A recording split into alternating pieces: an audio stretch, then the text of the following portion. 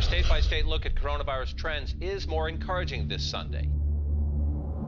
Welcome to The Alt Normal, an exploration of the diverse voices on planet Earth. The wildfires that have devastated parts of Australia. Doing the critical work of rebuilding a healthier, more sustainable alternative future at the intersection of self, community, and planet.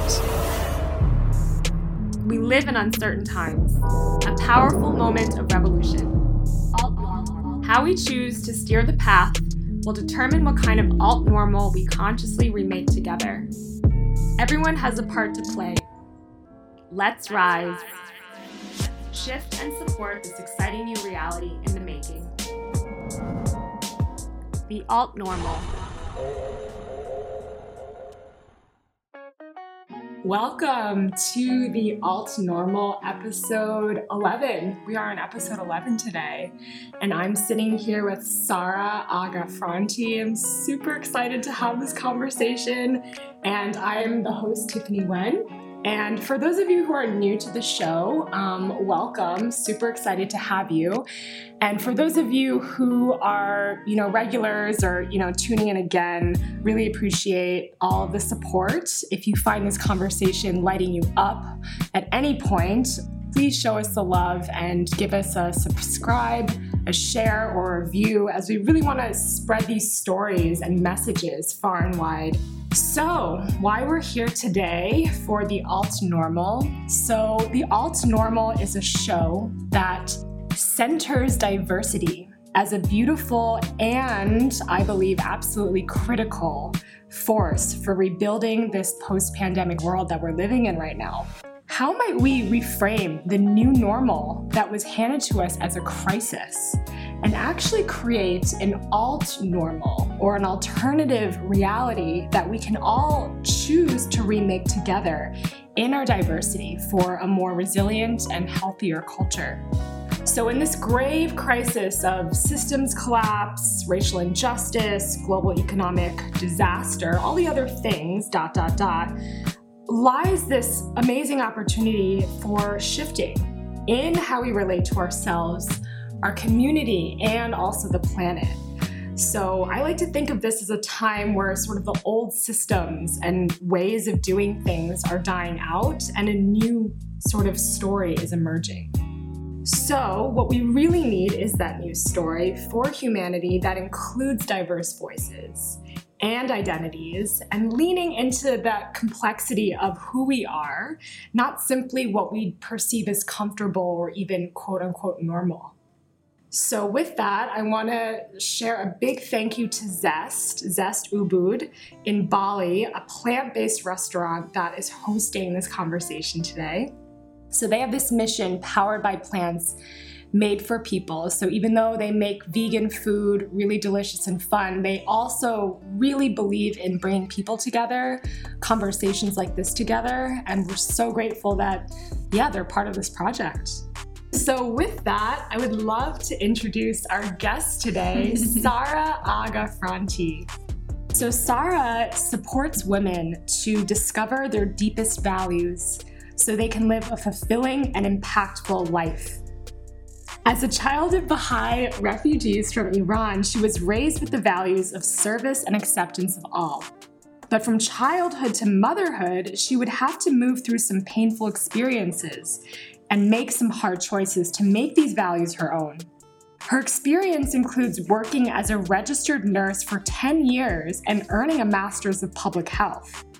Her profession took her all over the world, from remote fly-in camps in northern Canada, relief work in Haiti and the Philippines, and finally travel nursing in California. After 10 years at the bedside, she was inspired to co-found Do It for the Love with her husband, musician Michael Franti. Together, their work is to use the power of music to inspire hope in those facing life-threatening illnesses and severe challenges. She's always had an entrepreneurial spirit. By the age of 10, she had established a popular car washing and dog walking service in her neighborhood. Most recently, her and Michael have launched a clothing line called Stay Human and expanded their wellness hotel, Soulshine Bali, where together they host their annual music and yoga Soul Rocker retreats. She is dedicated to making a positive impact in the lives of others and has come to understand the hard way that it's only by knowing and honoring herself that she can make the greatest difference. So super grateful to have Sara on the show today. Thanks for having me. And really excited to touch on sort of everything that you do. There's definitely a through line, but there's a lot to this story. So I would love to start this conversation with sort of the topic of identity. I love to start these conversations centering on how you claim your identity, how you talk about it. You did this beautiful speech at the 2019 Women's March in Napa. You started by sharing, quote, "I am first generation Canadian and currently in the middle of navigating this maze-like immigration system here in the United States. I'm the child of two people who 37 years ago were seeking asylum." So yeah, I would love for you to just start there. Tell us, where you come from and what it was like growing up to parents who, I guess, fled persecution. Yeah. So I was born in Canada. My parents are from Iran, as you mentioned. I've always identified myself as Canadian, although I'm very attached to my Persian roots and traditions. And so it was always interesting. I feel like my story is not unique. When I speak to other people who are first generation Canadian or American or childs of immigrant parents or refugee parents, they are always caught in this in-between of their parents trying to navigate their own journey of what of this new culture do we embrace, do we integrate, do we teach into our children, and what from the culture that they were raised in do they also integrate into their children's lives. And I feel that I'm a mom too now, and I have a son who's 2, and I think about that too, like what of my own learnings do I teach him and what do I allow him to bring into his life?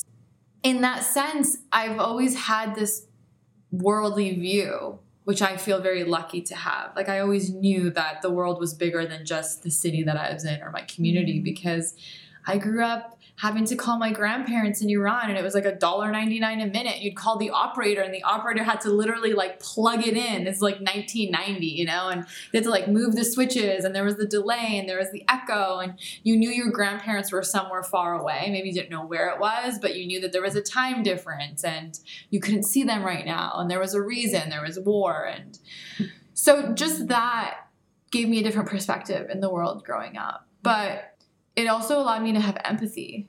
And that's what I was referring to in my speech at the Women's March. At the time in America, the big headlines in the news, and I feel like every day we have something new in the headlines, but it was that they were locking up families and separating children from their parents. And there's over 2,500 children who are still, they don't know who their parents are. They were separated. It was never documented. It's terrible.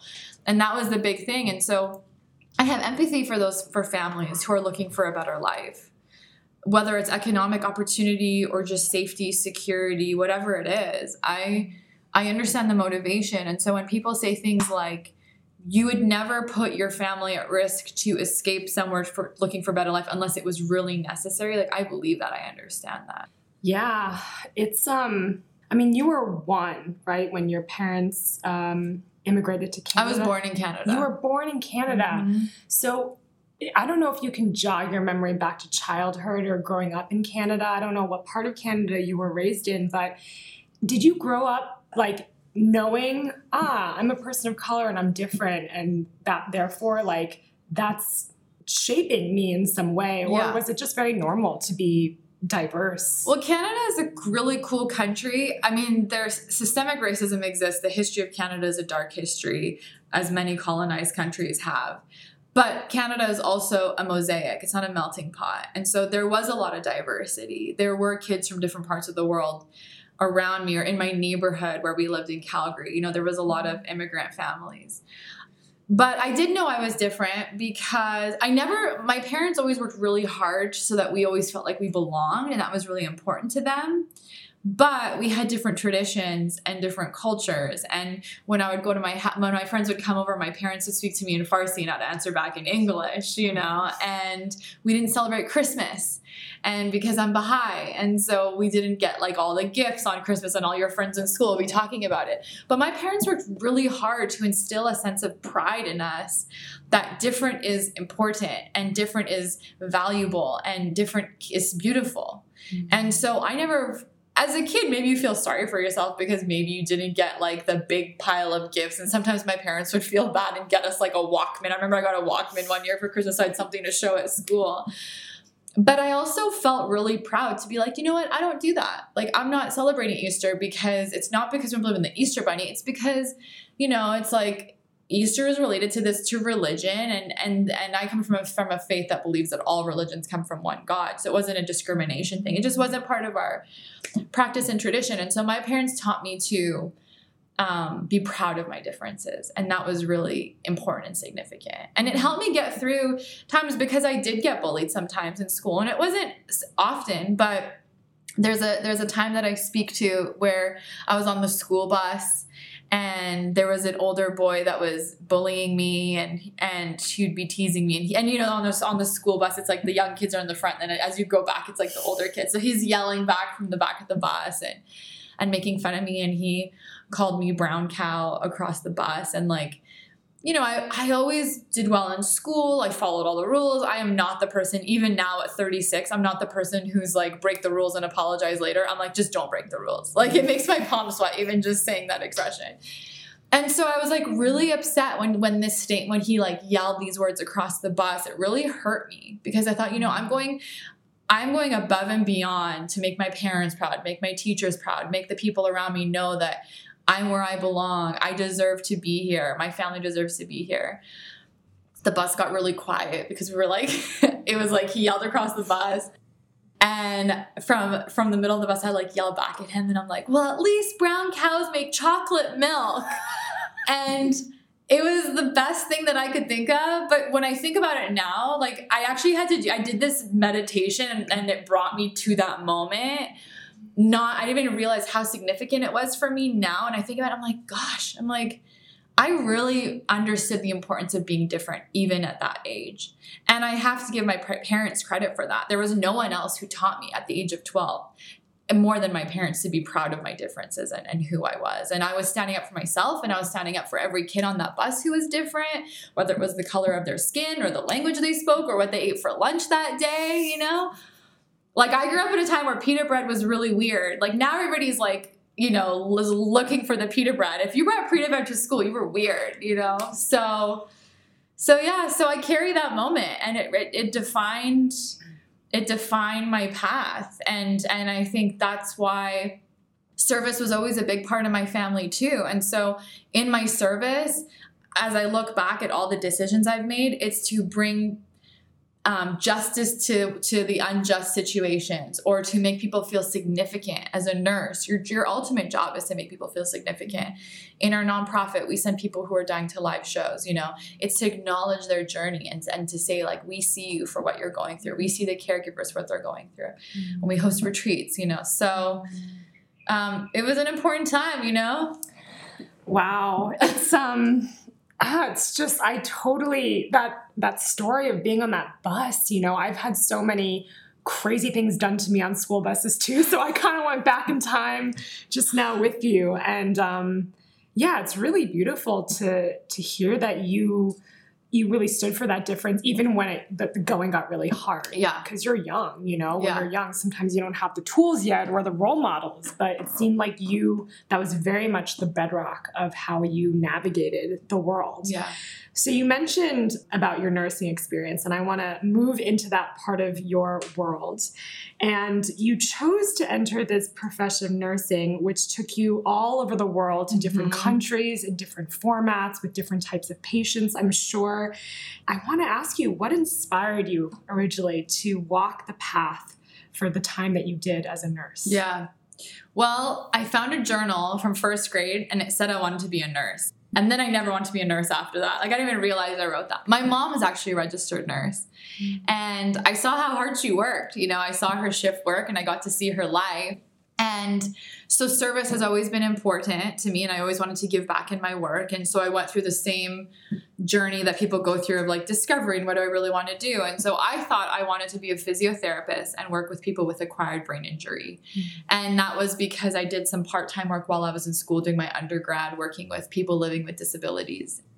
But then in Canada, the physiotherapy program became a grad graduate degree. And I was doing applied sciences like organic chemistry and physics. And I hated it. I'd cry every night. And I'm like, why am I studying this stuff? It doesn't make any sense. And my mom was actually the one who suggested, she said, why don't you finish your degree in nursing so that you have a fallback, which is very Persian to have a fallback. She's like, so that you have a fallback. And then you can go do your physiotherapy program, or if you don't want to, you have a great job that you can do anything with. And so with a little bit of resistance, I did it. I applied and I got into a couple of nursing programs, and I applied to the one where I could transfer most of my courses into. And again, all through nursing school, I was really resistant to the idea of actually working as a nurse until probably my last like 4 months, to be honest. And I did a final practicum. And I was able to really see the connection that I was able to make with patients. It's been so cool. It's such a privilege. I've seen that. I feel like it's one of the best jobs you could ever have. It's a profession. It's a lifestyle. I'm not bedside nursing anymore, but I feel like it's made me who I am today. Absolutely. And I'll forever identify as a nurse. But yeah, it was almost like an accident a little bit. It wasn't something that I had set the intention and had my heart set on. And then when I fell into it and I was doing the work, my passion grew for the job. And I'm a huge advocate for nurses. And I do miss bedside nursing. People ask me, do you miss it? And I do. So what do you miss about bedside nursing? I miss the human connection. I feel like when I think back at the greatest moments that I had as a nurse, it was I worked as an ER nurse. I worked as an acute med surg nurse. So you had really sick people with different conditions like lung cancer, bowel cancer, vascular disease, like complications in diabetes. And then from there, I moved to the emergency room. And you have people who are coming who are afraid. And they don't know if they're going to live. They don't know what's going to happen. They have pain. They have uncertainty. They have family dynamics they're trying to manage. They have history. They have traumas that they're bringing into these situations. And your job as a nurse, ultimately is every healthcare provider, but as a nurse, you're the one that's there for half the day, 12 hours, multiple days on end. Your job is the one to make them feel safe, to build trust so that they can go on this healing journey. And that's when I realized like healing is beyond just the physical and the medicine and the bandages. And those are all important and they play a role in healing, but it's your emotional, your mental, your spiritual well-being too. And when I was I had graduate, actually it was a final practicum I was doing. I had 2 patients, exact same age, women, early 70s, both had hip replacements. Literally their rooms, like it could have been a research study. They had rooms right next to each other. And one woman had mentally prepared herself for this hip replacement. She was swimming every day. She got herself physically in shape. She was like, I'm gonna deal with this really well. She had this really positive attitude. And then the other woman wasn't taking it so well. And she was having a really hard time with the recovery. And even their incisions looked different. And so I just thought, like that really showed me it's like how you see the world, the attitude that you have makes a difference in your everyday. And I feel that every day. So yeah, so it's the human connection for sure. I mean, I remember another day I had a patient I'll never forget, she was so mean to me. And I was making her bed, which again, I was thinking like, this is so dumb that I'm doing this. And she was just picking on me. And I just thought, in my nursing program, I went to the University of Saskatchewan and they had a course once a year. It was a course you took 4 of them, 3 or 4 year program that was called Development of Self. And everybody was kind of like, this is stupid. Why are we taking this class? But it was about journaling, therapeutic communication. And now when I look back, it's the course that actually I use all those skills now today. And I'm like, thank God we took this course. But in that moment with that patient, I was like, how can I make this relationship therapeutic? Let me ask a question about her and hear about her story. And what I found out was that her husband had passed away on that exact same floor 1 year ago. And so she had fear. And this was her way of speaking to her fear, And so me and my husband say all the time, there isn't someone you wouldn't love if you knew their story. And that's what I miss, is that I had the opportunity to hear multiple stories every day and choose to make that connection. And you have to choose as a nurse and as an individual. Am I going to listen or not? Will I listen with my full self, or will I just listen with my superficial self? And patients can feel it. People feel it.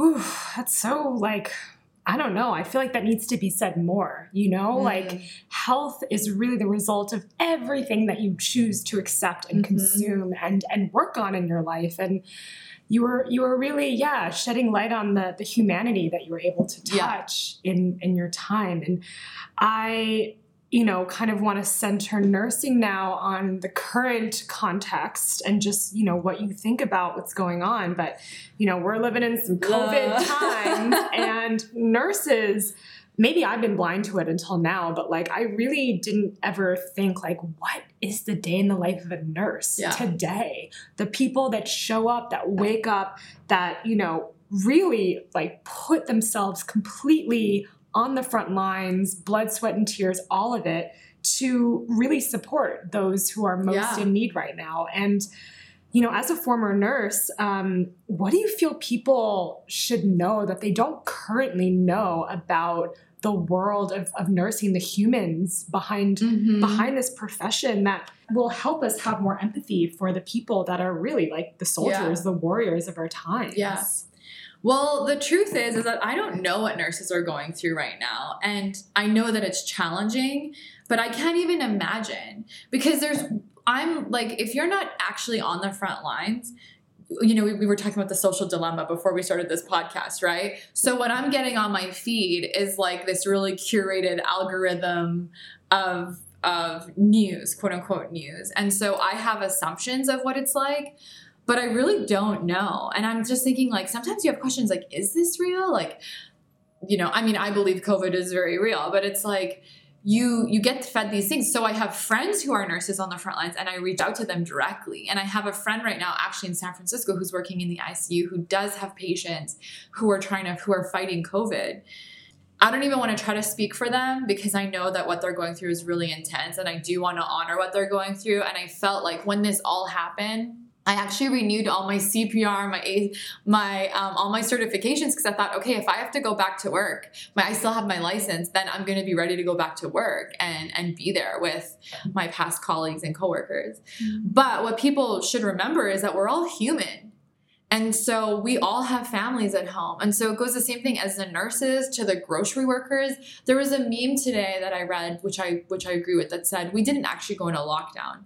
The middle class went into a lockdown, and the lower class just fed us, basically.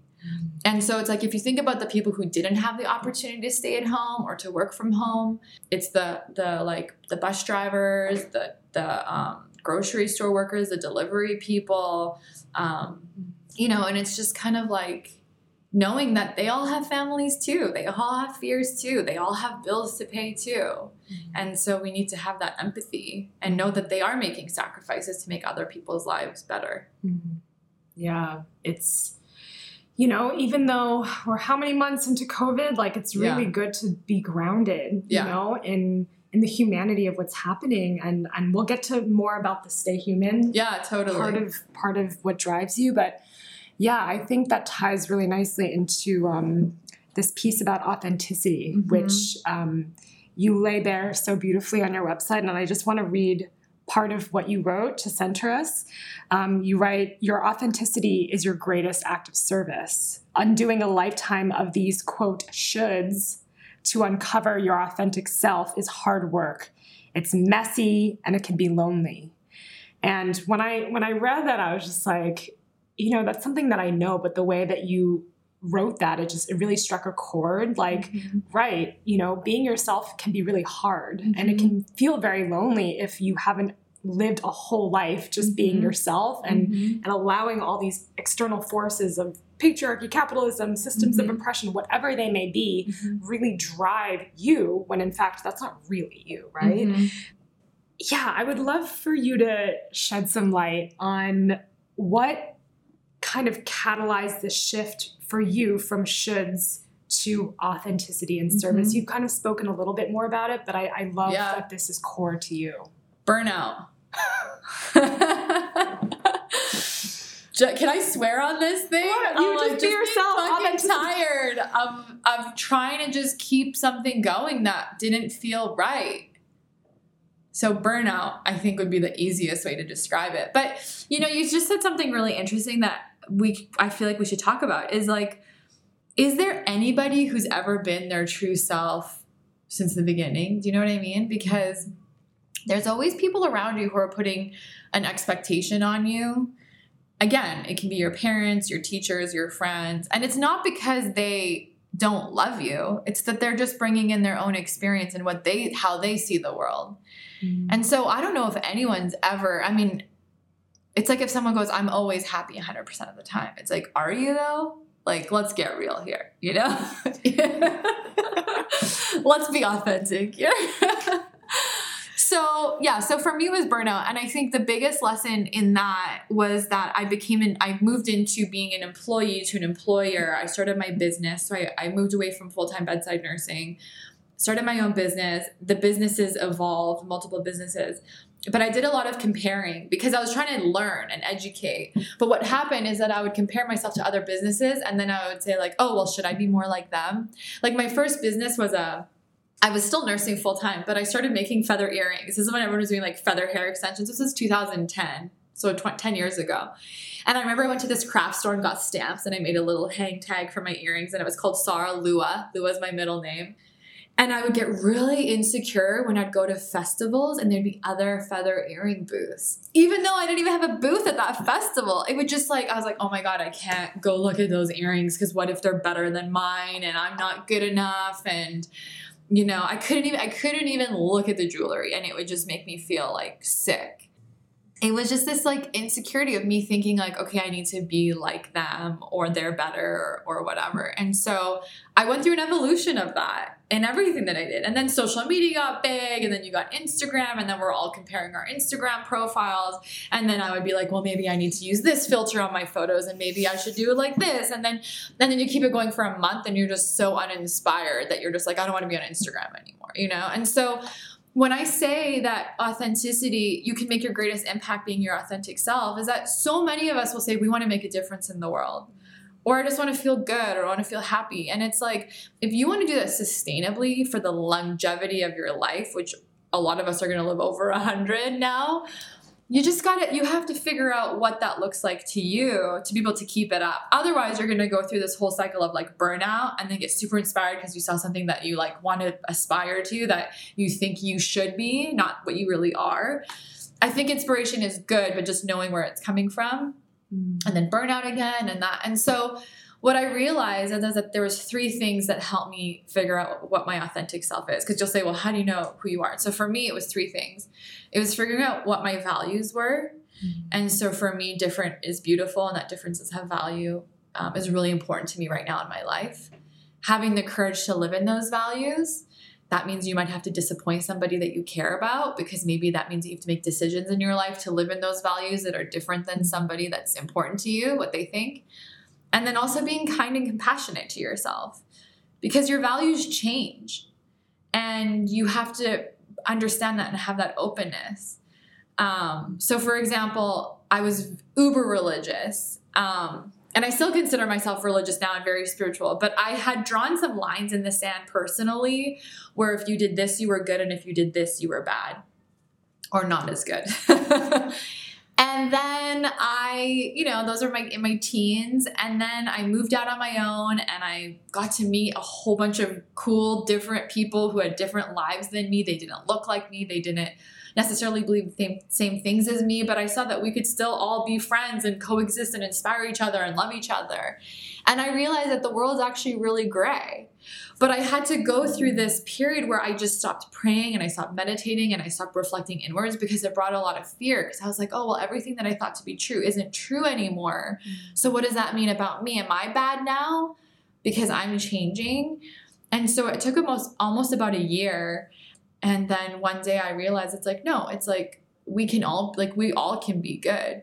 We all want to make a difference in our own capacity. And so then I was able to go back to inward reflection and meditation. And that's having that self-compassion work.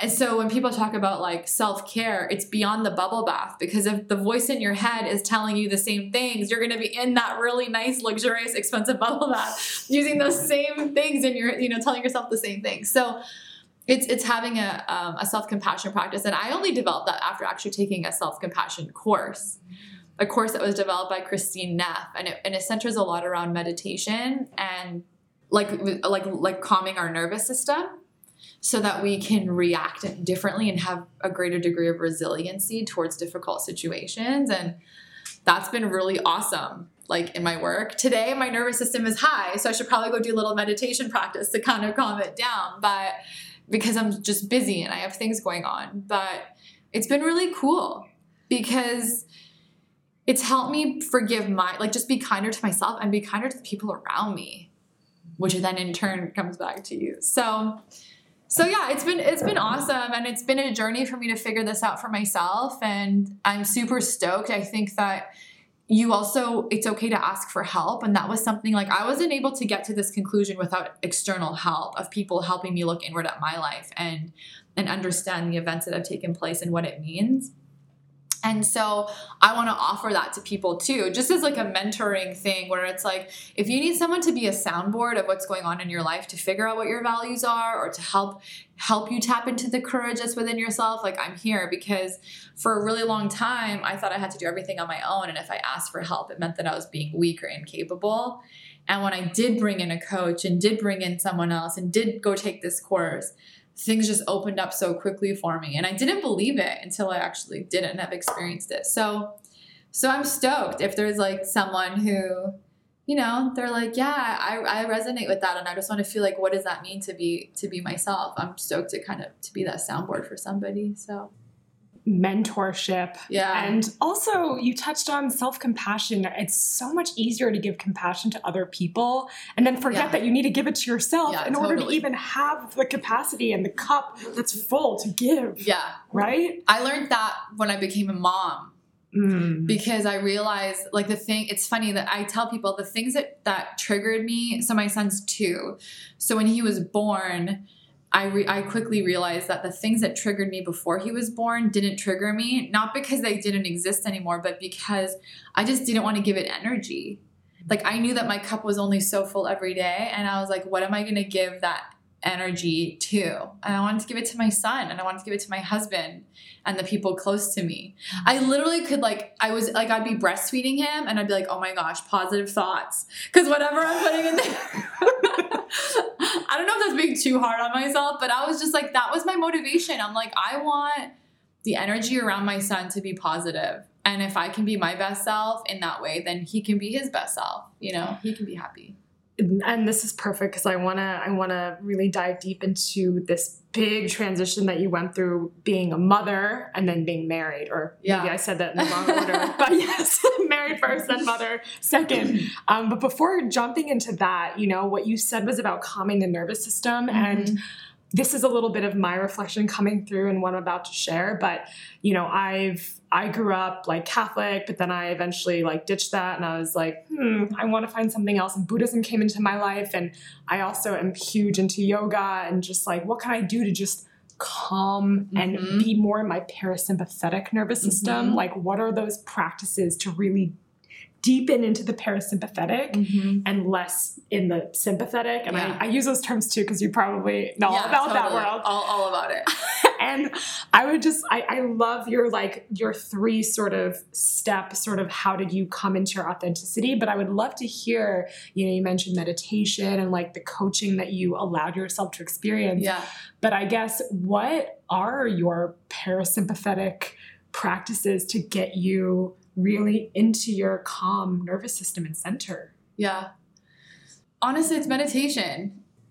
And it's funny because on the scooter ride here, so for people listening to the backstory, why my nervous system, my adrenaline's up, my nervous system, it's not because of this podcast. It's because I have a lot on my plate right now. I'm managing a lot. I'm super grateful, but it's busy. It's busy in my life right now. And so honestly, on the car ride here, I was like, okay, I want to get grounded so that I can show up for this podcast. And I literally was like, and humming out loud to just release the energy. And I never really had a super strong meditation practice before.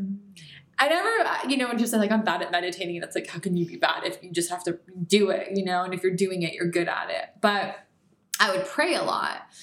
But I wouldn't just like sit in my thoughts and meditate. And just having that, like, just like, I love the loving kindness meditation. Love it. Love it. Like, I'll even put a recording of it and just like listen to it while I'm doing my hair or something, just to like be around it and just to remind myself of that feeling. Just gratitude, like a gratitude practice. I don't have the 5-minute gratitude journal. I don't have anything like that, but just expressing gratitude. So like we're in COVID times, you know, and our life is so different. My husband's a touring musician, that got canceled. We own a hotel that got shut down. You know, all of the work that we do is meant to bring people together. We host yoga retreats. We actually had a retreat on February 27th. It started. It ended on the 7th. And then the lockdown happened. Like, you know, they closed the airports at the end of March. And so like we bring people together. Our nonprofit, we send people who are dying to live concerts. That completely has come to a halt. And so it's forced us to have to rethink every single thing we were doing. And so as everybody else was saying, like, oh, COVID, the lockdown is so great because my life is slowed down. Me and my husband were like, we still got bills to pay. We have mortgages to pay. We have to think about where we're going to find our next paycheck now. All of our fallbacks. Like my husband was always like, oh, well, if my music doesn't work out, I always have the hotel. And then after we're literally like he said, we're losing money like a spaghetti streeter. You know, we have 42 employees here in Bali. We have 8 employees in America, you know, so it was just like, it was stressful. There was like a minute where we both looked at each other and we're like, what are we going to do? And we looked at each other and we're like, we're going to fight because we're fighters, and our parents were fighters, and our parents fought and they showed up. And I remember my mom was actually in Bali. She actually came for the first time when we got here before the lockdown, and she could see everything was kind of falling apart. And she was like, you know, Sara, she's like, what I learned is like money comes and goes. Just stay grounded, stay focused. It's going to work out. And hearing my mom say that really helped me. And now it's like, we did fight. Me and my husband have been working hard, and it feels so good to look at your like love partner and business partner and say like, we fucking did it. You know, mm-hmm. Like we came together and we rallied hard. And it's not that shit didn't come up, but it's that we were able to know like, okay, is this the time and place right now to be addressing this? No. So let's carve out a time to talk through whatever we just went through when the time is right and we can both be present for it. And we just kept going because we know that we're on the same page. We're trying to achieve the same goals. And now it's like my husband's doing online shows. I'm producing it. We're in Bali. Like I had to learn how to do that. We are repivoting our nonprofit, you know, and we're just like in full support of each other. And we look at each other every day and we're like, I'm so grateful for you and we're happy. So yes, we're overwhelmed. Yes, we're stressed out. Yes, we're busy and we're really happy. And so it's okay. Oh, superwoman. Wow. Okay. So there's lots more to tease out from what you just shared. And I really hear resilience. I really hear like, yeah, man, COVID has been like the biggest test on humanity, and it's tested all of us in very unique ways, but there's also the common denominator that we're all humans. Yeah. And so therefore it's like, ask for help. You're not weak. You're actually strong when you ask for help. How can we sort of undo the things that we've learned to really show up more fully during these times? I'm getting goosebumps just thinking about it. So now I would love to shift this conversation into marriage and motherhood. Yeah. And kind of keeping with like the story of Sara. So I have to, of course, fulfill my celebrity curiosity. How did I meet Michael? Is that the question? Is it? Well, first of all, sure, you can just give the shorter version. But like, did you think when you met him, you guys were going to be like partners in love, but also partners in business? Yeah. Because that's like, you know, a very unique situation. Totally. So unique. So I met Michael because I was in the audience of a folk festival in Canada in a city called Regina, which I know everyone's going to laugh. When we're in third grade Canadians, he like looks up here. It's a capital of Saskatchewan. In third grade, we have to learn all the capitals. We get it out of our system, but then you like tell Americans and they're like, oh, it's so bad. But it's a small city in Canada, and I was in the audience. My girlfriend Marie was a fan of his music, and she's like, we have to go see Michael Franti. It's really funny. There's a picture of us sitting because the festival had gotten rained out and shut down for a little while. We're sitting under this awning of a coffee shop and she's reading his bio out loud and we're all sitting there and there's a picture of us. So that was my first introduction to him. And yeah, he noticed me in the audience, which people are like, oh my gosh, that really happens. But if you did a survey of artists, most of them meet their partners at their shows because it's like, where else are you going to meet people when you tour a lot? It's like, unless you've been set up. But we were friends for 3 years. And we weren't like love partners. We were friends and we saw each other probably 5 times in that period, but we Skyped a lot. That was Skype had just started. I actually, my first time on Skype, I had, the ball camera that you put on top of your laptop and you look like an Oompa Loompa because the color was never quite right. And Michael was always like, you should get a Mac. Like this looks bad. And so then a few months later, I bought my first Mac. But, yeah, so after 3 years, I moved to California to travel nurse, and that's when our relationship began. And to be clear for all the listeners, I did not move to California for Michael, which Michael likes to believe, but not even close, not even close. So, yeah, and so I didn't think we'd be business partners, but I always knew we'd be partners because I knew Michael already had a career that was very established, and I was just getting started in my career, and I wasn't quite sure what it was going to look like. But I remember sitting with him and almost having like a business meeting and being like, look, I want to let's do this. Because we were friends for so long, we knew we wanted to get married as soon as we got together. And I was like, but I don't want to just be Michael Franti's wife. Like I want to be your partner. I don't want to walk behind you. I want to walk with you. I want us to support each other. And we did say like, let's do things together. Like maybe we do philanthropic work because service has always been important in both of our families. So starting the nonprofit, Do It for the Love, was a very natural next step. It was the first thing that we did in partnership, true partnership. And it was really challenging at first because we were kind of like stepping on each other's toes. And I felt like he had to know everything that I was doing and he had to hear about it and I had to get the acknowledge, like, thank you, the gratitude for it. And it fell nicely into where it is now because I have my sets of roles and responsibilities, and he has his role and responsibility within the organization, and it works great. But yeah, but then just naturally, like we actually saw a business coach because we were like we were kind of butting heads a lot, and I'm like, let's go see a business coach just to see what's up. And we did all these tests, and she comes back and she's like, you guys are actually the best business partners because you bring the complete opposite set of skills to the table. So like for me, I'm super, like I'm an ER nurse. I love systems. I love evaluation. I love Excel spreadsheets. I love numbers. I love setting goals. Michael's an incredible creative. Like I love strategy. Michael's an incredible creative.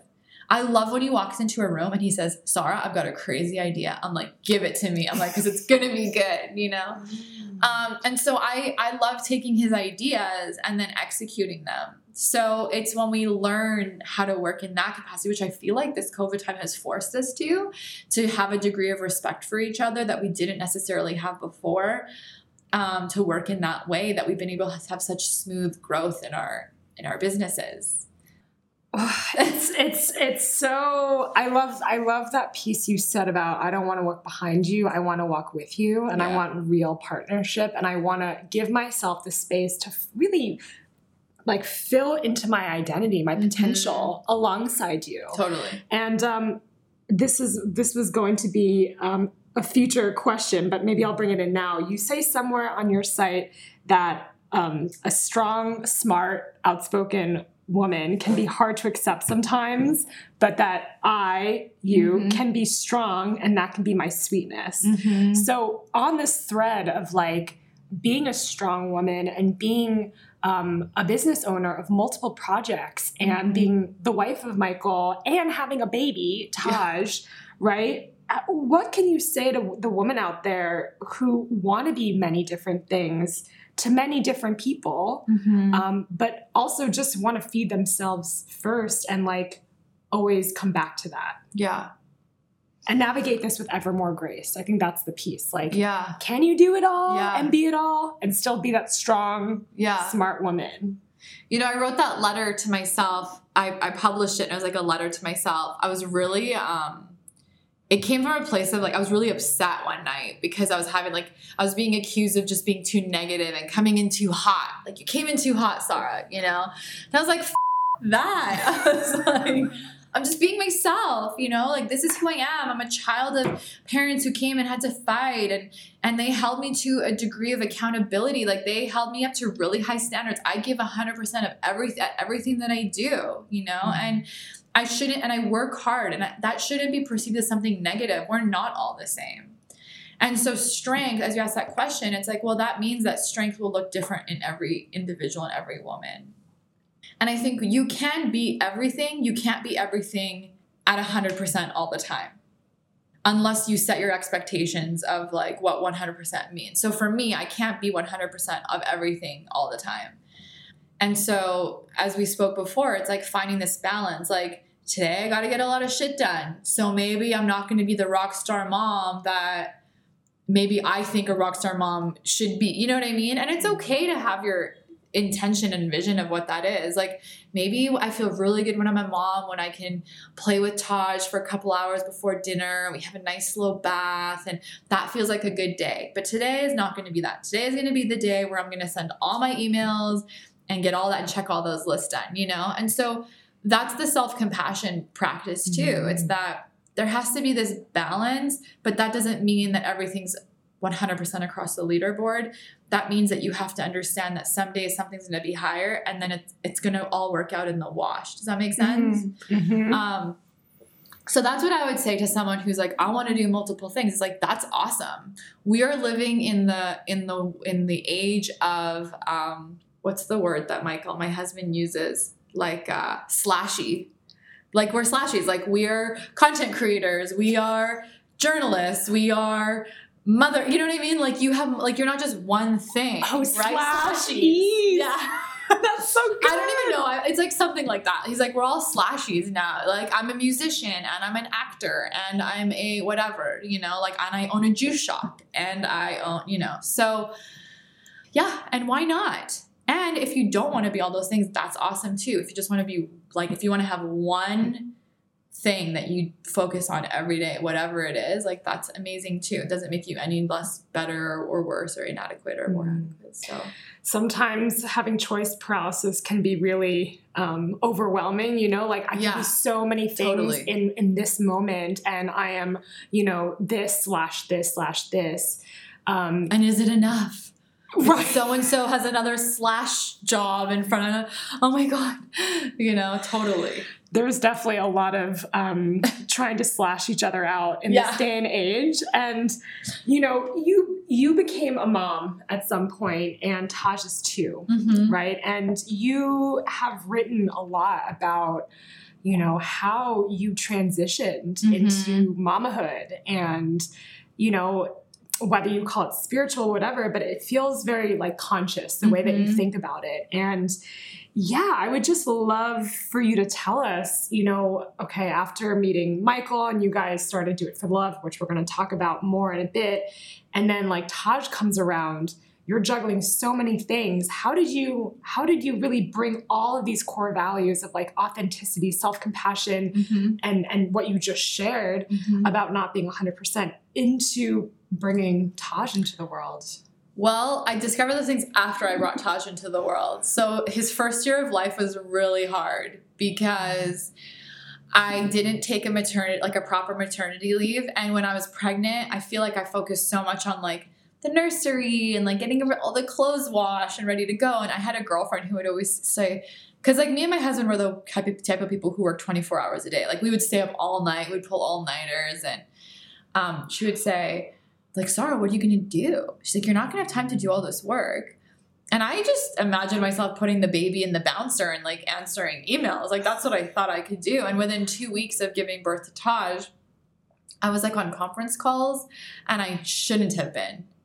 Like, I feel like there's this, and we're planning on having another child, and I plan on taking a proper 1 year Canadian-inspired maternity leave. Like, none of this 6 weeks bullshit stuff. Like, I want, like, of course I'm going to still like be involved in all of our work, but I want to be able to just heal and refine my new version of me. And so it was having Taj, going through this like crazy burnout. You know, I was working right away, and he was 5 months old. I remember I was driving home from the mall. I think I was like running errands, and I don't even remember if he was in the car. I remember sitting at a stoplight, and I just started bawling because I was just so tired, and I knew I'd have to go home and put Taj to bed, and it was going to be just this like exhausting thing for me. And I was like, why am I working? Like, who am I trying to prove myself to? I have an incredible husband. We are blessed that financially, and again, I know this is very unique to my situation, but like we're blessed that financially I don't have to go out and like earn the money right now. We can sustain on his income. So like, who am I trying to prove myself to? It's me. So why am I just not giving myself a break? And I had to have that moment where I'm like, Sara, I literally talked out loud. I'm like, Sara, just like chill the fuck out. Like, just, it's going to be fine. You don't have to be pushing yourself so hard. And what I did is like the practical things was I took off all the notifications on my phone. I told my team with the nonprofit, I'm only going to check my nonprofit emails, Do for Love emails Tuesdays and Thursdays. Those are going to be my work hours. I'm not going to answer them, like, which we're so, there's this expectation that we put on ourselves even of availability, you know? So it was these practical things that I started implementing to give myself a break and get it out of my mind too, you know? And then I started doing the self-work, working with a coach, and doing a self-compassion practice that helped me realize all these things that I mentioned about values and courage and compassion and that we're in constant evolution. And so I'm going to have to go through this again when we have another kid. It may be a whole different lifestyle, and I'll have to go through this whole growth process again, and it will be painful, but I understand the process now. And so I can be more forgiving, and I can go through the motions of it, and much easier with less resistance. But Ooh, wow. That's motherhood.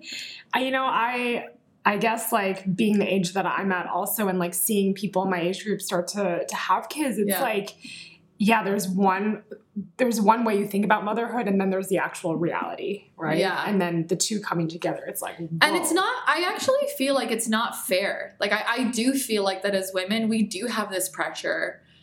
And I don't know if it's like every woman, but I feel like we do have this pressure where it's like, you have to have your career, but then you literally have a biological clock that's ticking. That's like, are you going to get pregnant? Are you going to have a kid? And then you can't get pregnant. Well, then are you going to freeze your eggs? Like, what are you going to do? You know what I mean? Like, there's just a lot of pressure that's put on us. And now there's all this like bullshit pressure from the American government that's making things even harder for us as women to decide and have autonomy on our own lives and decisions. But it's not fair, because I've seen women go through this struggle, and I feel empathy, you know, and I feel like it's unjust. Well, in your dream world, like if we could bring more empathy into the space of supporting women during these transitions and to take some of that pressure off and bring more ease, what would you Okay, so I was like never believed in communal living ever. Like when people would bring it up, I'd be like, that is so hippie. That is not me. I would never do this, right?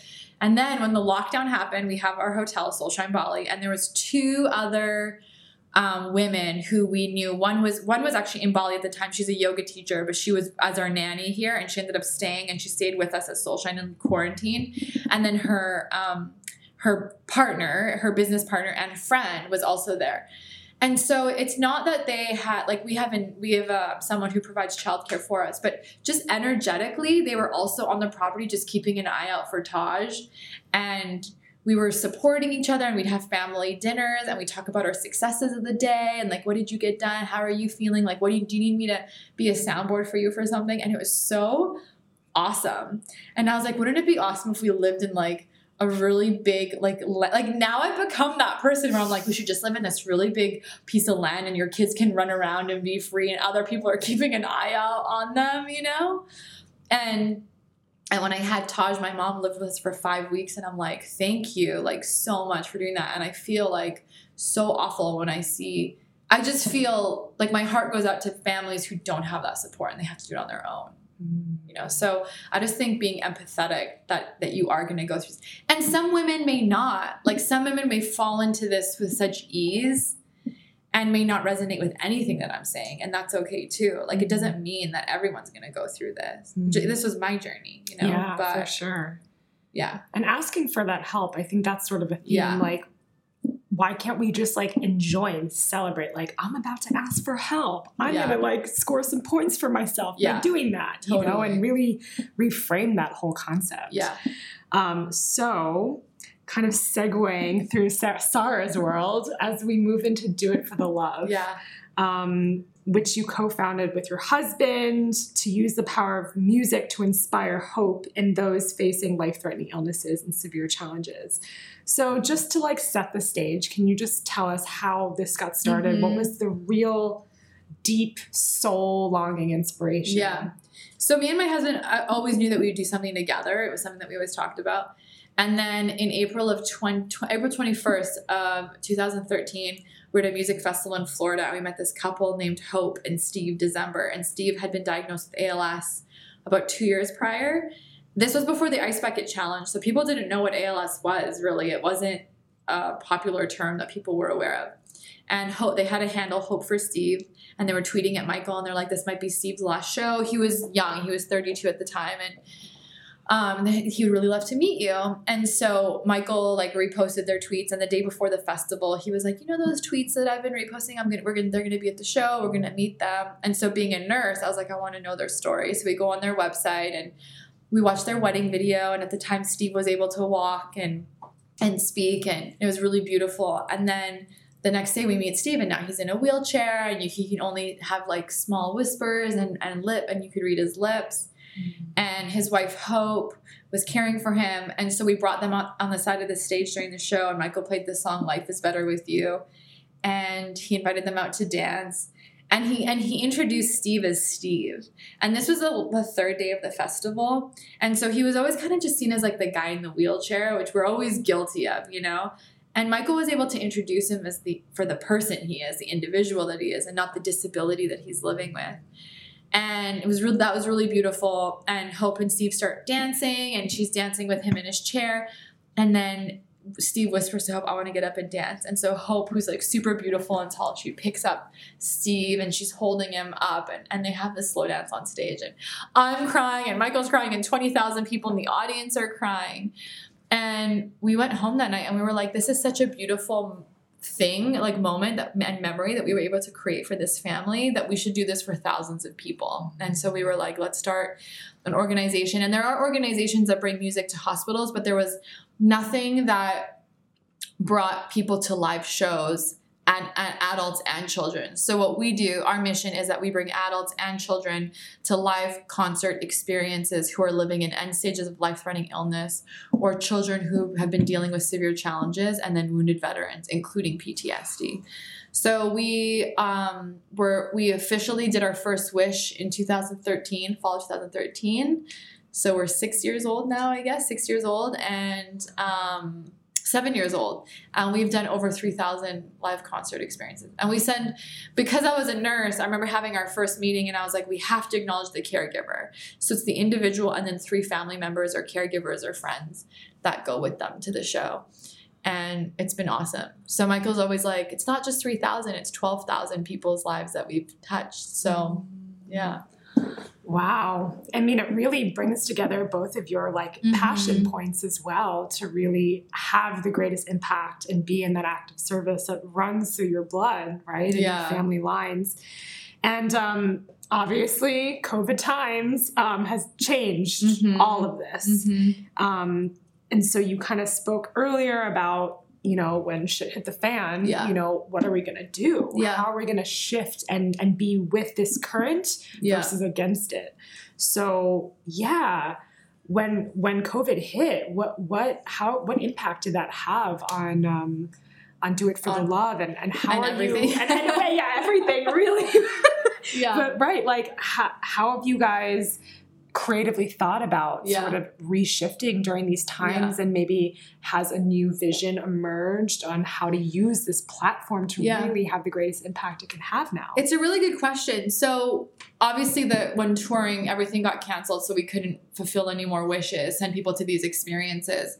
So we quickly pivoted to because we reached out to music therapy departments within hospitals, and we're like, what can we do? And people were in severe isolation. You could either have no visitors, or if you're a child, you could only have one like parent in the room with you. So they were like, we need things to just help them not feel so lonely. And so we created a program called Operation Love Notes. And we reached out to music therapy departments. And then for example, UCSF in San Francisco, we did art packs and MP3s and teddy bears for veteran homes. We did MP3s. And so we did that until the end of July, and then we sunsetted that out. And now what we're looking into is working with community-based music therapy programs, because what we learn in everything that we do is that we're now looking at a new way of wellness. And wellness is no longer about your one yoga class and your organic salad once a week. Wellness about this is all-encompassing physical, emotional, spiritual, mental self. And all of that comes down to resiliency. So within our nonprofit, we want to give our families tools that allow them to find resiliency in the waves of life, in these challenges. And so community-based music therapy programs can help people do that, because COVID has just spotlighted the challenges of life. People are living in hard times all the time. But COVID has now has forced us to not ignore that reality of life. And so now in everything that we do, whether it's the nonprofit or our hotel with our Soul Rocker retreats, we've decided to pivot in everything to help build resiliency in the lives of others. Yeah, that resiliency piece, you're right. I mean, it was all there. We just shined a light. And this woman, Kyoto Williams, she's like a Zen Buddhist monk Black woman, like I think the second one ordained ever. And she said, we are living in an age where we cannot be in denial anymore. Like we were in denial before. Yeah. No more denying anymore. That's true. And so, right, kind of coming into the present day, and you and your family have been in Bali since March, right? You guys have been stuck here. Yeah. You were going to go back to California, but then COVID. Yeah. So since then, you guys have been, running Soulshine, your wellness center in Ubud that brings together the wellness piece you were just speaking about, but the holistic wellness, right? For longevity, for resiliency, long-term, and rock and roll. Totally. Love that. I love that combination. I was going to make sure I was going to say and rock and roll. And rock and roll. We believe that wellness is fun. And so there is a place where you go to the ashram and clean the toilet with the toothbrush. Like there may be a point in your life where you need to do that, but you don't do that at Soulshine. At Soulshine, you can get on your mat and you can go deep and you can cry and you can do a practice, and then you can go have a cocktail by the pool, And so we want people to come and have that rock and roll edge to their wellness experience. So. I love that so much, because spirituality doesn't have to be so serious. Right. If you look at the Dalai Lama or any of the big spiritual teachers, they're laughing. And they're finding lightness, right? Totally. My husband, actually you should look up Michael Franti, the Dalai Lama, because we've met the Dalai Lama, and he actually spoke to Michael. He actually called Michael, he labeled him as the unrestricted monk. He's the monk without rules. And he spoke to Michael's music, and he said that when I first met you, I looked at your hair and your tattoos. Like it's all recorded. You can watch it. But he said, but the words that you share bring joy and happiness and change people's lives. So I shaved my head. I took a vow of celibacy. I wear these robes. He said, but you don't have to do that. You are the unrestricted monk. So yeah, so it's true. What you said, 100, like what you just said is 100%. Well, that's amazing. Yeah. I'm definitely going to check that out. Yeah. Awesome. Cool. And so I've been to Soulshine, and I remember walking in, and it was just so beautiful. And what really captivated me was the words "stay human" was on Michael's hat, was on the wall in the dining area. It was just something that was like, that is the most human thing you can say, to stay human.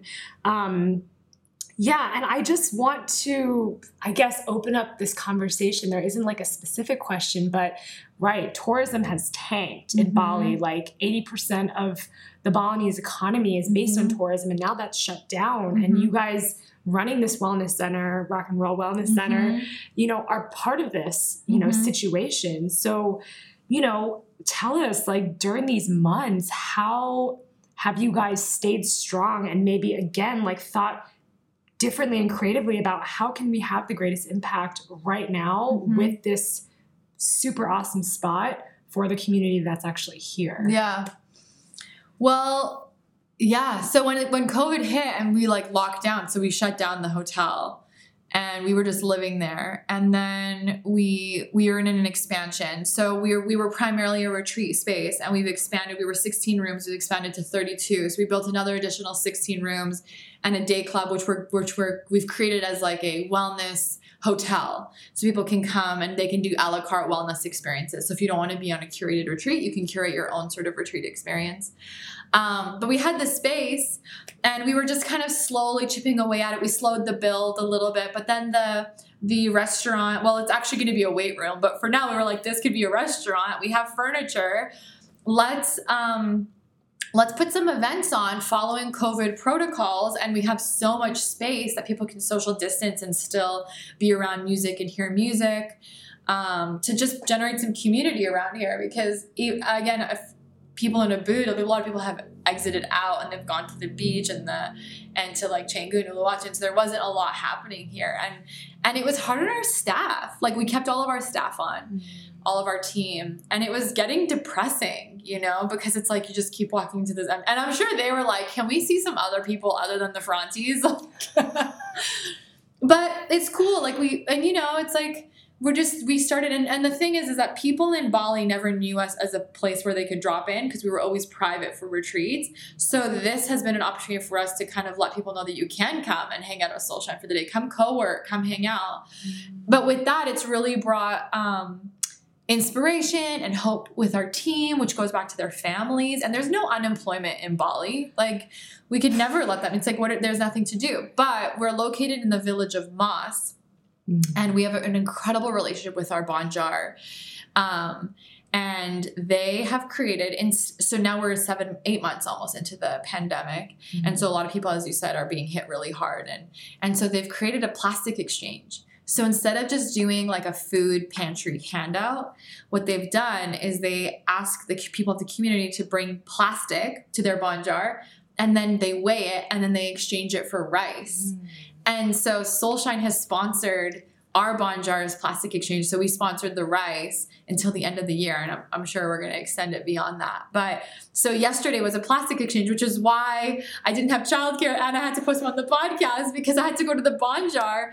And they said that they had double the amount. So they thought that they would have I should look up the number, but it was 300 kilos. They ended up having 500 kilos, something crazy. So they had almost doubled the turnout. They had 2.5 trucks of plastic, and then they take that plastic and they sell it to the recycling company. So Kutta, who's our leader of the Banjar, was just so happy. And he's like, now it's like you have kids who are being educated on the impact of the environment and single-use plastic, and people are able to get resources, we're able to help our community members, and we get to feel engaged and part of their community. And we have so much gratitude to this island and to the people of the island and allowing us to be here during the pandemic. And my heart is just so full. And I'm like, if this is the least that we can do, then Soulshine's so happy to do. But it's inspiring to see how people are also pivoting and being innovative.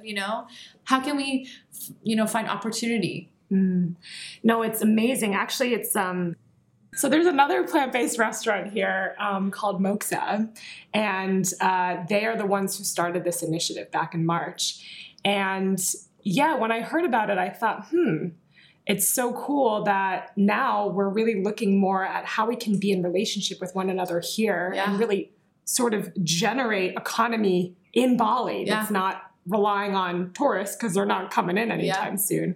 So I love that there's so much activism that's bubbling up. And sometimes, when you hear the word activist, my mind at least goes to people protesting out in the streets, people showing up angry, passionate, but also sometimes burnt out. Totally. Right? Yeah. And, after the George Floyd incident, the Breonna Taylor incident, there was a part of me that felt like, man, how can I show up and be a voice for change being in Bali, being so far away from the US? And, so it's really inspiring to hear that this is actually happening here in its own way for the Balinese people.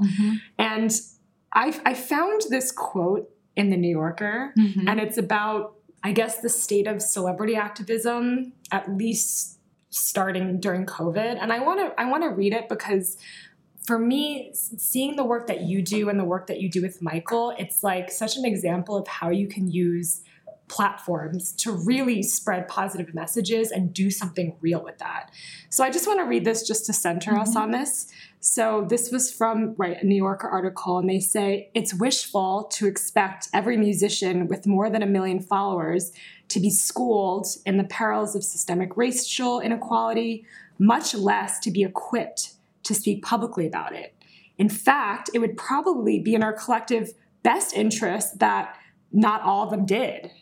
Still, one hopes that among the faction of the highly followed and highly influential who were jumping to post black squares during that time and vague sentence fragments, there are some who could use their visibility to actually do more. So they say the increased pressure on artists to monetize their personal brands and the professionalization of social media have turned these internet spaces into storefronts for many corporations. They use some pretty bold language here. Sadly, it seems that many of the famous names behind these accounts have also adopted this sort of risk-averse, politically opaque rhetoric favored by Fortune 500 companies, by corporations, opting for tepid platitudes and lazy hashtag activism in lieu of more resolute and potentially alienating public displays. So I remember reading that. So many emotions around that whole quote. But Kate, no. I want you to start. So, I'm stuck in Bali as well. I wasn't we weren't planning to be here for this long. But, when the murder of George Floyd happened, I raged and I was feeling pretty alone because I didn't know who to talk to about this. And I also felt really bad for being in Bali. Who am I to be living in this beautiful, beautiful oasis? Yeah. I'm privileged. That's not fair. Yeah.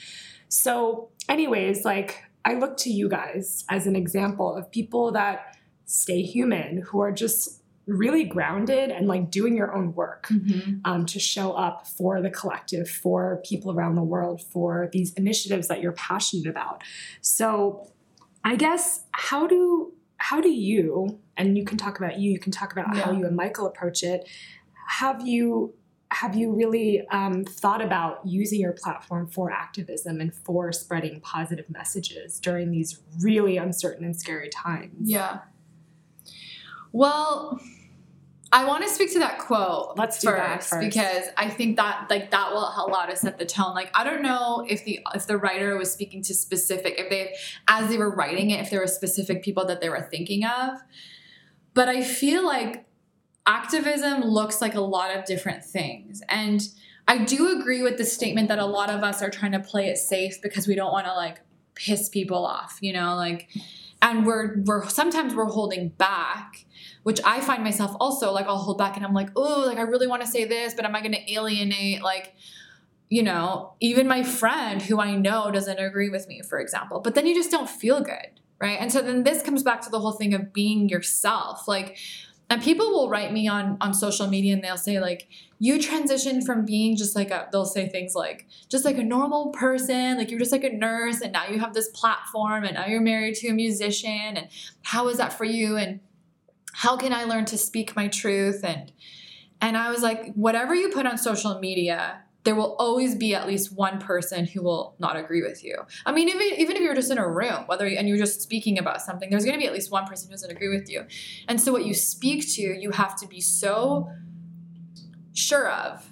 You should be so sure of it that when someone does come up against you, you don't go into fight or flight and delete the post, or, oh my God, why did I do that? And lose sleep, or go down the social media rabbit hole.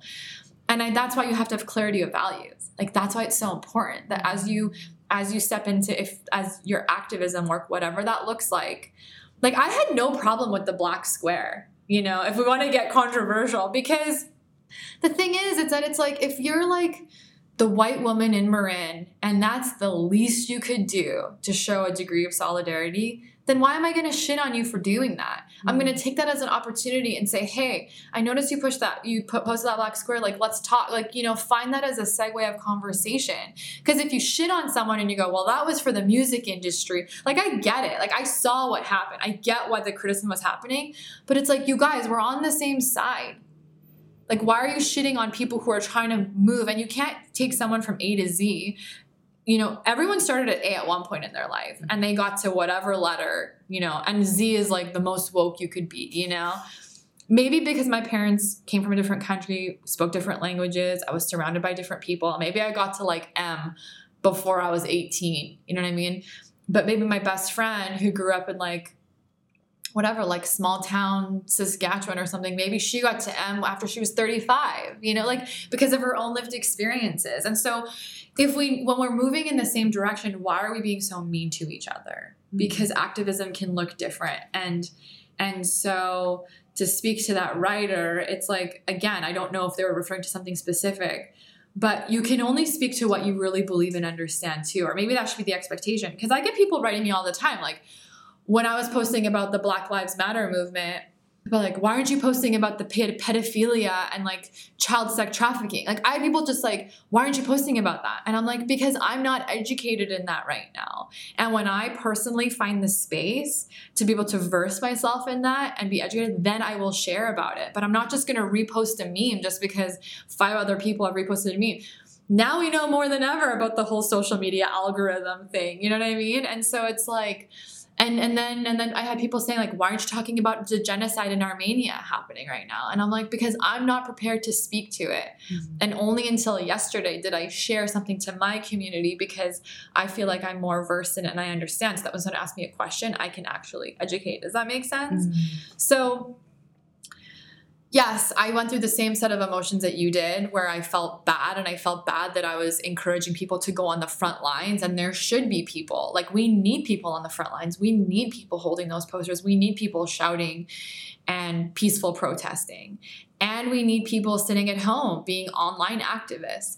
And we need people saving their energy so that when the news cycle ends and people stop reposting the memes, they're now able to go to the front lines and like carry the movement forward, you know? So instead of expecting us to instead of you looking at other people and saying, why aren't you doing this? You need to just look at yourself and just say like, what am I doing, you know? So when I felt bad and a hypocrite being in Bali and not being able to be on the front lines, I talked to my husband about it and I said, I feel guilty because I'm asking people to potentially put their lives at risk and I'm here sitting in comfort. And he said, well, you just do what you can. And he just reinforced that. And he said, if what you can do is educate your audience and your following, then do that. And so that's what I did my best to do. And I did my very first like IG TV story about defunding the police, for example. And like, that's what I could have done in that moment. So yeah.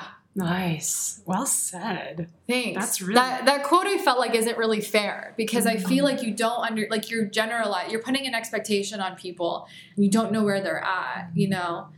And so yes, if you have a platform, use it for good, but you can decide like what that is. And if you're not prepared to engage, I'm not going to ask you to go do something that you don't believe in or that you're not prepared to be part of, you know, but I'll see that as an opportunity for me to educate you and touch base with you and educate. Yeah. You know? It comes back to authenticity. Like, exactly. Do what you can, really own where you're at and be in your integrity. Yeah. You know, if you can't really speak about something and it doesn't really feel true to you, don't do that. Don't do it. And me and Michael had to have like a family social media meeting because I totally went down a rabbit hole like one night where I've set my own social media ground rules where it's like, you know, it's like, just don't go after people you don't know, you know, and don't be mean. Like if someone writes something mean under my story, if it's something that completely has nothing to do with what I posted, I'll actually delete it because I'm like, this is a distraction. So if it's like a troll or it's someone who just really is not contributing to the conversation,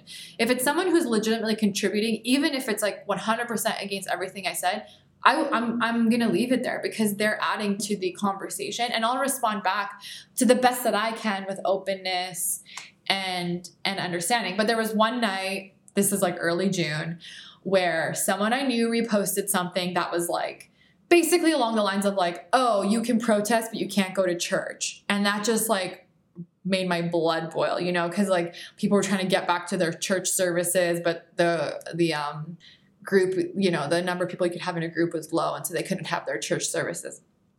And so I wrote and I was like, you know, this is really like basically you're discrediting the importance of the protests that are happening right now and not acknowledging the issues that are happening. So I wrote something, and then I was like, well, who's the person that she reposted? And I just was like, click, click. Where did that post come from? Click, click, click.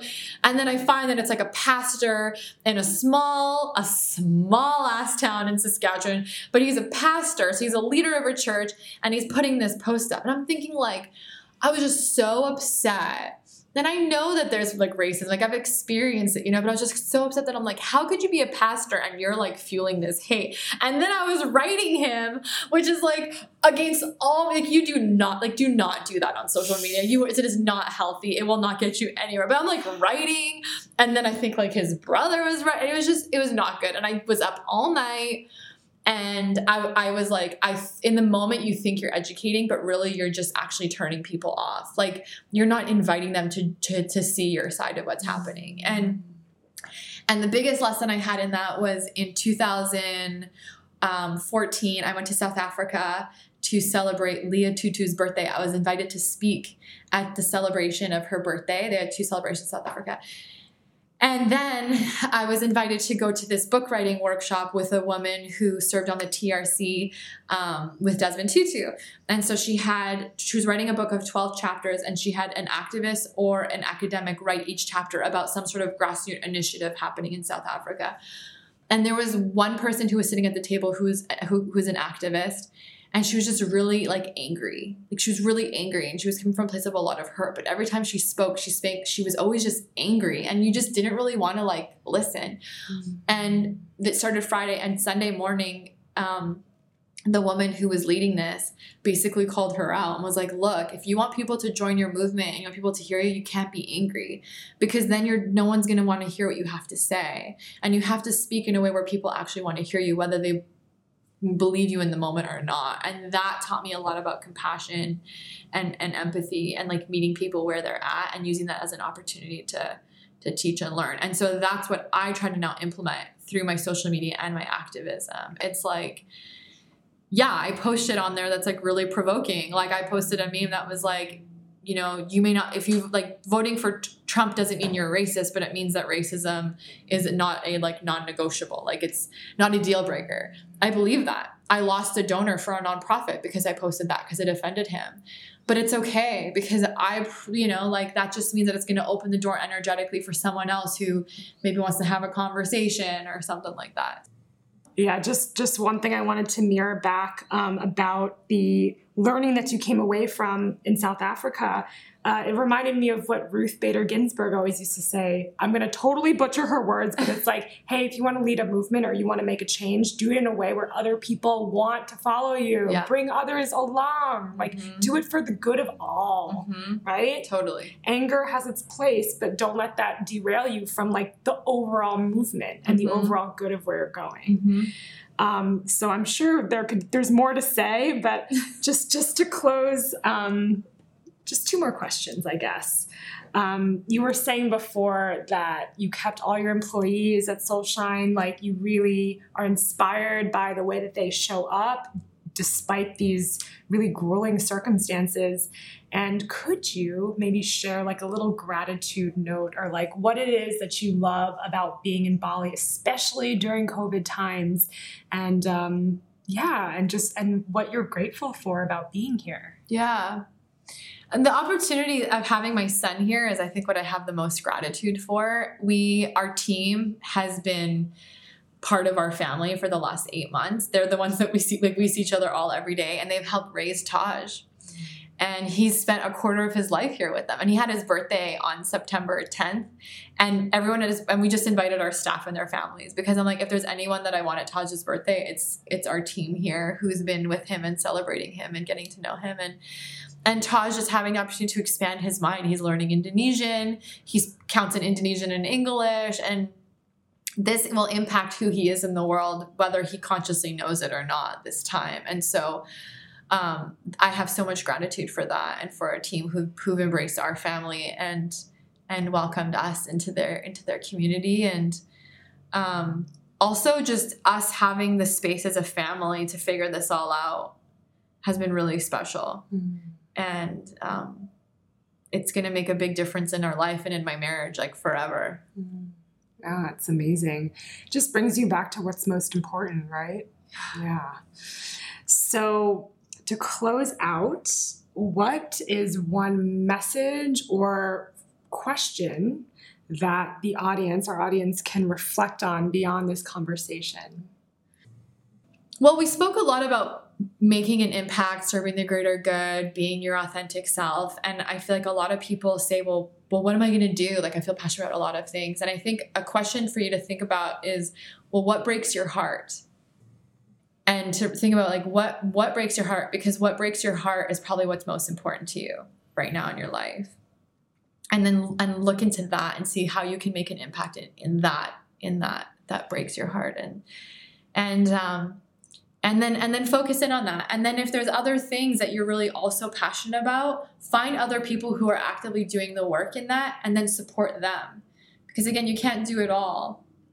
So find your thing and then find the people doing the other things that you're really interested in and help elevate their voice and amplify their voice in your work as you move through life. Because all of our lives look different, but we're often all moving in the same direction, and we need to support each other in that.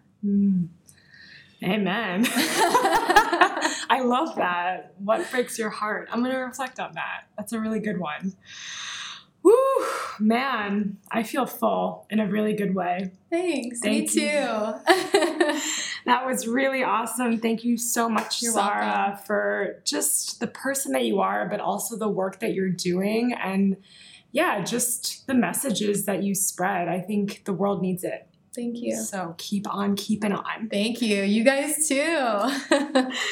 And thanks so much, guys, for listening. Definitely see you next time. Again, if you enjoyed this conversation, if you feel uplifted, shifted in any way, please, again, give us a subscribe, a share, or a review so we can really amplify these stories out in the world. Thank you so much. See you next time. The Alt Normal. Thanks for tuning in to The Alt Normal.